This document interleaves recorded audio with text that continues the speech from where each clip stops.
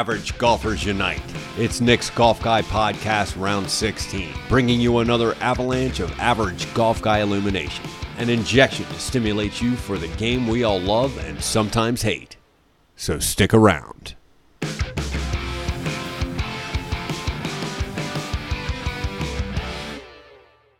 Average Golfers Unite. This is Nick's Golf Guy Podcast, the podcast designed for average golfers like me. I'm Nick McClendon, coming to you from Ocean View Golf Course in Norfolk, Virginia today. I'm really excited about this round of Nick's Golf Guy Podcast and glad you could join me. Today we're going to be covering golf news, what is happening on the PGA Tour, and Nick's Golf Guy interview and course review with Booker T. Washington High School golf coach Gerard Campbell here at Ocean View Golf Course. We have plenty of other things to talk about in between, so let's get things started with this week's Off the Tee.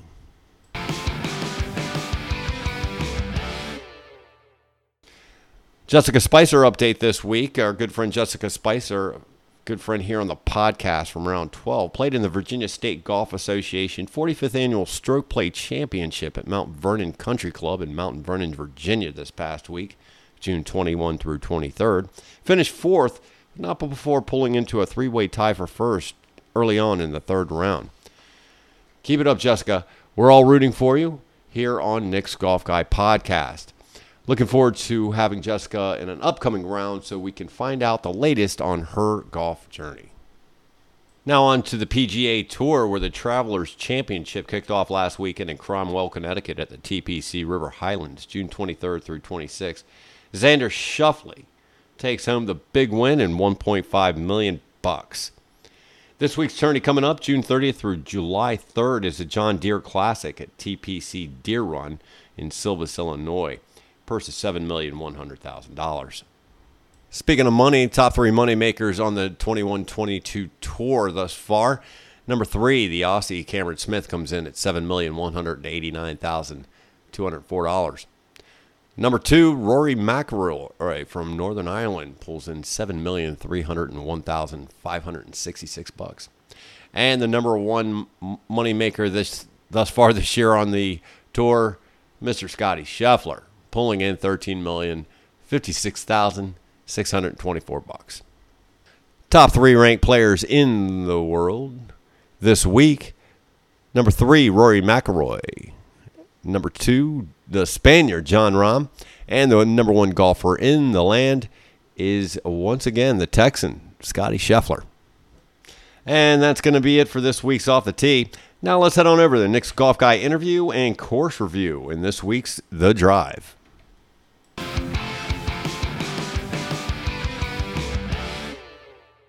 And welcome to Ocean View Golf Course here in Norfolk, Virginia today with my good friend and fellow average golfer Gerard Campbell, the first-year head coach at Booker T. Washington High School. Gerard, good to see you, and thanks for coming on the podcast today.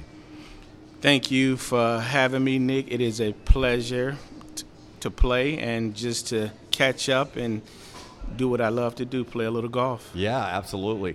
Absolutely. Before we get going here on the interview part, I kind of got to give a shout-out to a mutual friend of ours, Scott Gore, who is out in Arizona right now, but he introduced us some 30 years ago when we were in high school. Yes. And then fast forward, I told him about my podcast here, and he said, hey, I know a guy who might be great for your show. And a couple of texts later, a phone call, and here we are. Yeah.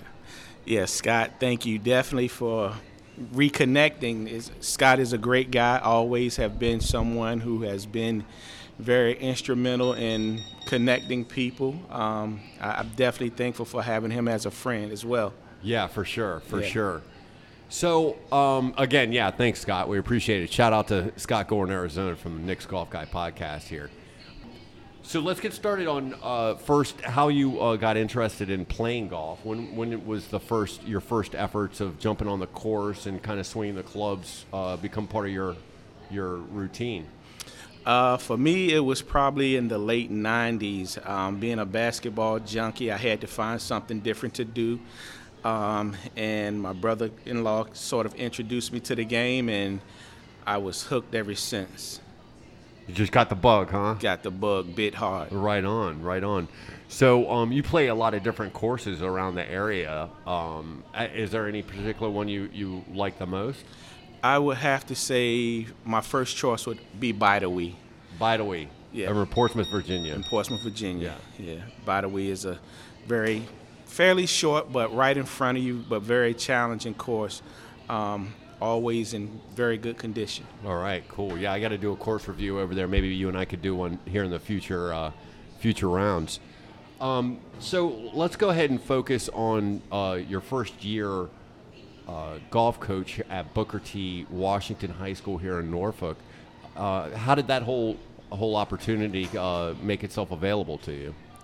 Well, my son, a couple of years ago, he was playing high school golf, and I would just see the different schools around, and even seeing some of the Norfolk schools. My son played golf in Virginia Beach, and seeing some of the golf teams, and just over time just became interested in it because I have a passion for golf, and I am a alumni of Booker T and coached basketball there before as well. So I figured I would, take my passion and try to shape the new golf program.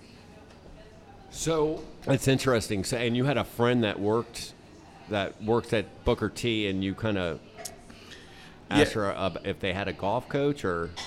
Yeah, I have a friend of mine, Edwina Perry.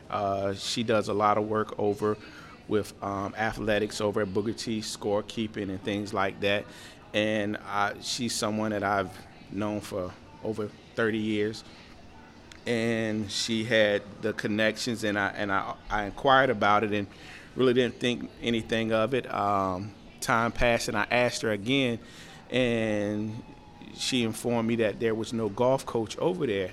And she kind of got the ball rolling for me, so I felt like it was a great time and also an opportunity for me, so I look forward to it. All right, good, awesome. And so we did kind of talk about this. You have one returning player from last year, a couple of verbal commitments. What is going to be your approach as the first year golf coach once you get your players kind of organized and going? What's going to be your main focus with them? My main focus will mainly getting young athletes to commit and understand that they have to put the work in to see the progress. Nothing out of the ordinary, just introducing them to the game, get them comfortable with being around the game. Golf is something that a lot of people that I've talked to, even from my time at Booker T, never knew Booker T had a golf team. So just kind of bring awareness to the sport and the high school sport, the high school part of it as well. So. Yeah, for sure. And that was another thing that you talked about. It was kind of bringing golf more on a bigger scale to the inner city youth that probably don't know about golf, don't know the opportunity to play golf. Explain a little bit about that, about your vision there. My vision is to expose younger inner city kids to different sports that they normally would not gravitate to: golf, baseball, soccer, tennis, swimming, those things, along with the academic piece of it, to make them well-rounded student athletes. Oh, that's good. That's a great goal. Great goal. Yeah. Is there a plan that you kind of have in place or kind of in your head about how you want to reach out to those students that might be playing basketball or might be playing baseball that could play a second sport, or those that aren't playing sports at all and might be an opportunity for them if you were to reach out to them and get them involved with the golf program? Yes. A couple of weeks ago, I had the opportunity to become reacquainted with the wrestling coach over at Booker T, Mr. Reynolds. He was actually very instrumental in shaping young adults in the Norfolk area, mainly Tidewater Park. He worked at one of the rec centers, and I remember him as a youth, just always being involved in I became reacquainted with him at Booker T, and we just sat down and had great conversation, even to the point where he would assist me with in influencing some of the wrestlers and other people, other students in the school. I also had the opportunity to speak with Brian Johnson. He's one of the coaches over with Booker T's varsity basketball. And him as well, just kind of funneling students my way. I will not be in the building, so it'll be a lot of work outside of school time. Yeah, for sure. Well, that's great. And you've been reaching out to your contacts in the public school system and outside the public school system, kind of get your ground laid for what you're going to do. And your season starts in July, right? Mid-July? Practice starts towards the end of July. Season gets full swing in early August. Okay. All right. Great. And what here in Norfolk, which is going to be your home course? Have you decided on what's going to be the home course for your team? I'm very familiar with Ocean View. I feel like it would be a great area to practice and hone the skills and develop the young golfers. Yeah, absolutely. This is a great course for that kind of level of playing. There's some challenge to it, but a lot of the holes are pretty straightforward for sure. What do you like about Ocean View from that perspective of being able to teach younger golfers? Ocean View is it's not a difficult course, but it's challenging. Any level player would come out here and actually enjoy a good round out here. Andy Giles, management here, he's a great man. I actually had an opportunity to work for him over at Bidawee. Oh, okay. As well, which again is my favorite course. Yeah. And just love what he's doing over here. Okay. Yeah, that's good. We might be able to do a podcast over there, you and me. We can go over there and play that one and do a course review for that one as well. Would love it. Yeah. Speaking of challenging, it does have some challenges in my scorecard. My scorecard kind of says so. Are you ready to move on over to the course review today here at Ocean View? Sure. All right, we're going to talk about the hardest three courses on the front nine, hardest three holes on the front nine, excuse me, and the hardest three holes on the back nine and how we did. So first of all, course conditions. Let's talk about that. How did you feel about the course conditions today?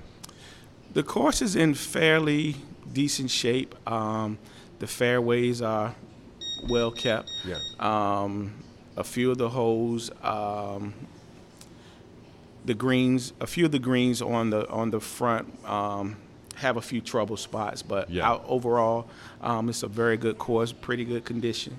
Yeah, we kind of talked about that. You played here on Friday, best ball, and you said the greens were kind of dinged up, but they seemed a little. You're right. A couple of the greens on the front nine were kind of difficult, but the remainder of the course was in pretty good shape, especially the greens. They kind of rolled slow today. Yeah, the greens here are normally in very good condition. This is probably the first time I've seen with a few holes right. in that condition, but they seem to be coming around. All right. Well, then that's our assessment of the course in pretty good shape. All right, so we're on to hole 3. It's a long par 5. There's a fence on the left side at the tee box, and I've hit that fence before. It's more like a netting to keep you from hitting into somebody's house. Yeah, tree lines on both sides of the hole. Anything else I'm missing here? It's kind of a long, straight par 5. If you find yourself in the trees, it's going to be a difficult task to get there. Yeah, with a couple of bunkers almost protecting the green. Right, exactly. Greenside bunkers on your approach. I had a pretty decent drive. I think we both had pretty good drives. Yeah, I topped one, but got lucky with it and kind of stayed on the fairway, slightly left of the cart path. Yeah, and I kind of did the same, but it was my next like 3 shots that were somehow I ended up in the trees on my second shot, and then my third shot, and I finally got it out. But did I end up in the bunker that hole? I was in the bunker all day today. No, I think that no was the one bunker on that I hole. didn't. Okay, yeah. No bunker on that hole. That hole, my normal strategy would be to bomb it, hit it as far as I can, and salvage the hole. But I actually little right of the fairway, left of the cart path. Second shot had a pretty lengthy 3-wood that I hit, maybe 60 yards off the green for a par. Yep. So, Yeah, you parred it. I double bogeyed it, and double bogey, my fellow average golfers, was the name of the game, my game today. So, if you hear me say double bogey, don't be shocked. All right. So we move on to the par 4. The par 4 fifth hole. It's the 5th hardest hole on the course. Kind of break this one down for us. this is more than likely the longest par 4 on the course. Can't recall off the top the actual yardage. Water completely along the right side, houses along the left side, tree line on the left side. Anything outside of the fairway will put you in trouble. Yeah, for sure.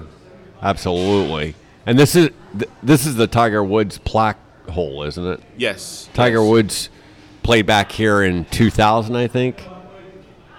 And early 2000s. Yeah. Somewhere. And he pumped it out, and wherever his drive landed, which is like Probably about inside of 100 from the green. inside of 100 from the green, they put a plaque out there from where old Tiger drove the ball. So I always call it the Tiger Woods hole. Yes. So you parred this one, and I, again, shocker, double bogeyed this one. Yeah, this is by far one of the more difficult, just because hitting the ball left, you're in the woods, and if you go right, it runs off to the water. Yeah. Not fun. Not fun at all. All right, and then we move on to the hardest hole on the course. I always have difficult with this one, but today my drive was actually pretty good. This is a par 5, hole number 7, par 5. Had a nice drive, and then my next two shots were just disastrous. I, just topped the ball and chunked it a couple of times before I got a hold of it. How'd you fare on that drive? This is a hole that I normally play pretty well. Today was not the day. I probably hit my ball maybe 150 yards off the tee. My second shot, I may have hit probably about 210, 220, and had a decent shot into the green. If I'm not mistaken, I finished it with a par. Yep. This hole, it runs parallel to the long par 4, which puts water on the right and kind of a tree line down the left. Yeah, water definitely in play on the right. And with my history of water, I was surprised that I did not lose a ball to water today, which was nice. I double bogeyed that one, and you pulled out the par. So onto the back 9 here at Ocean View. Let's give a overview on the back 9. There's some short par 3s. There's a long par 3, which we'll talk about shortly. How does the challenge change from the front 9 to the back 9 here? The back 9, it seems a little shorter, but to me it's a little more challenging, just because on 10. It's a short par 3. but there's a tree line that protrudes out into the fairway, so you kind of have to be able to work the ball from left to right, or you have to play it smart, which would be to maybe hit an iron and hit the fairway, which is probably like 200 yards to the 150, and that would be the smarter play. But I don't play it smart, so I tried to bomb my driver, which I normally play the hole well, but today I couldn't find the ball, so I ended up picking up. Yep. On to the second hardest hole in the course. This was 11. It doesn't seem like it's the second hardest hole in the course, but it kind of is. The fairway narrows right at the beginning and then kind of widens out, and you got water on your right, tree line on your left. I ended up in the tree line, and then scooted it out and then chunked my third shot before I finally hit it up and got it onto the green. How did you fare on this one? This hole at number 12, it pretty much bottlenecks and it opens up. I pulled the ball hard left and ended up in fairway number 12. Then I hit the ball, probably my second shot. I hit a low runner through the trees and ended up almost green side. That was through the trees. That was a nice shot. Yeah, I remember that. So, and I ended up bogeying that, I believe. We both double bogeyed that one. Yeah. 6 on 4, that's a double. And that's something that I got used to saying today, actually. It was just a double bogey. I think I should have just started calling it from the tee box at some point on the back nine, but be that as it may. Then let's go on to the par 3 15th hole. It is the 6th hardest hole in the course. Why do you think it's the 6th hardest hole? It's a par 3. It's the longest par 3 on the course. Yeah. So it was we teed off at 160? We teed off at about 160, 165, somewhere around there. The wind was pretty challenging today. Yeah. Definitely had some challenges on the wind. Yes. It wasn't swirling. It was either in your face or on to your back. That was it. And I had a disastrous tee shot on this one. For me, I had I used the 8-iron, landed left of the green. Just on the fringe. On the fringe. Yeah. Yep, chipped up, and I believe I parred it. I had a lengthy par putt. Got a little lucky with it. Yeah. I had a decent approach shot, but then I double, let's see what, and then, no, I think I triple putted that one. I scored a 5. You got a 3. You parred that hole. Yeah. Oh, my gosh. All right. Well, again, Gerard had a fantastic day, and I had a double par day. And then on to the 16th hole, par 5, the 4th hardest hole. This is a long par 5. I would like to say this is a par 6 that they squeezed into a par 5, but that's just me. Had a dismal time getting to my third shot. I finally kind of launched it up and got it close enough for a decent approach shot, and got it onto the green. And how did you do?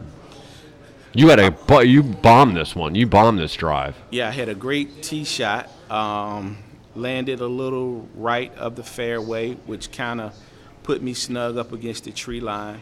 I had a 7-iron, which was I had about 167 into the green, and left it out to the right. Ended up in the pine straw, short of the green side bunker.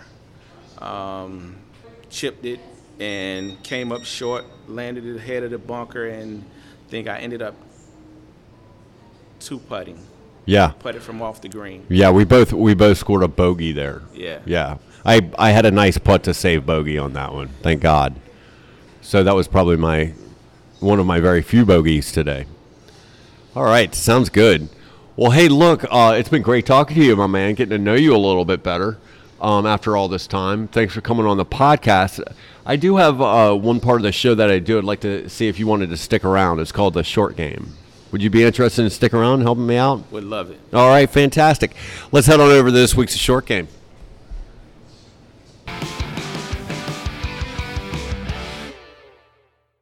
All right, welcome to this week's The Short Game.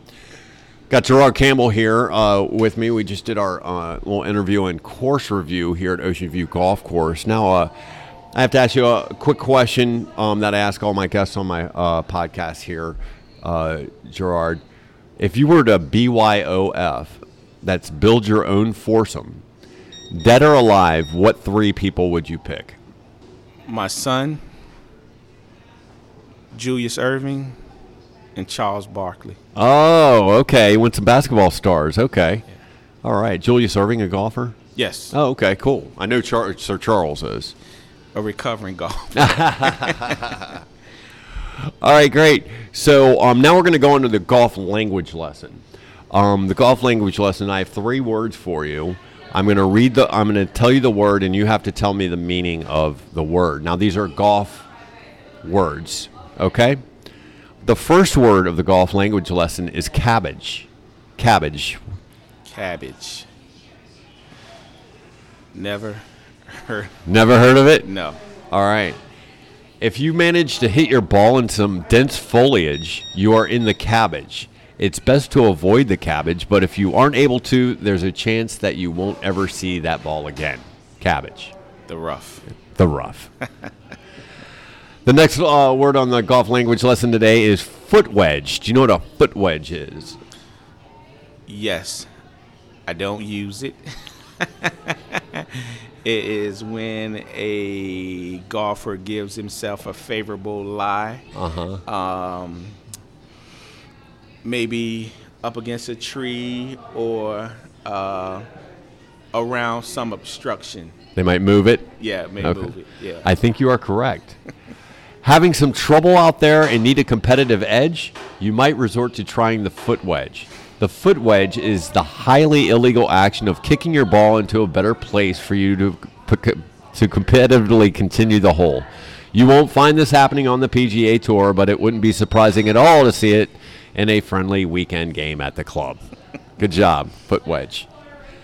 And the final word of the golf language lesson this week is knockdown. Do you know what knockdown is? After today's round, you might be able to answer this one. Knockdown would be a ball that you would hit a little lower, a lower trajectory to keep it out of the wind, or even to maybe clear like trees. So just a lower flying ball. You are correct. If you are playing in the wind, which we did today, yes, you might hear this term given to a shot that is designed to stay out of the wind. It is shot intentionally low to plow through minor winds and avoid stronger winds that reside the higher you go in the air. Knockdown might be an informal term, but it's an authentic strategy used on the course. All right, good job. 2 for 3 this week. Well, Gerard, hey, I want to thank you very much for coming on to the podcast this week. It was really great playing with you, and look forward to doing it again. Nick, I had an awesome time. Thank you for inviting me, and again, thanks Scott Gore for reconnecting us. This was an awesome day. I enjoyed it. Absolutely, absolutely. Thanks again. And that's going to be it for this week's The Short Game. Now let's head on over to round 16, the putt. I received an email from one of my listeners, Mike Whitell in Chicago, Illinois, in regard to the Chisholm in golf between the PGA and LIV I spoke about a few rounds ago. Mike wrote, "The PGA was founded in 1916, the Tour in 1929, so there is 100 years of PGA history that shouldn't feel threatened, in my opinion, because it's not going away anytime soon. The storied history of the biggest names and best courses in golf is a big reason why we watch. However, players leaving the PGA for the LIV are in it for the chance to make in one weekend what might take them 3 or 4 in the PGA. Hard to fault someone for trying to make more money.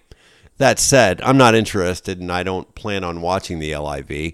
It feels fly-by-night cheap, and it seems like pushed by a government trying to buy a new reputation. Love the show. Thanks, Mike, for your thoughts on the PGA LIV controversy. We shall see. If you, my fellow average golfers, would like to comment on the world of golf about anything discussed here on the podcast, send me an email at golfguynick757@gmail.com. Name and town. Just a reminder, you can find Nick's Golf Guy podcast on Podbean, Spotify, Amazon Music, Audible, Samsung, Podchaser, and Player FM, or wherever you listen to your podcasts. That's going to be it for Nick's Golf Guy podcast, round 16. I want to thank you for listening. I also want to thank my special guest, Gerard Campbell, for joining me today.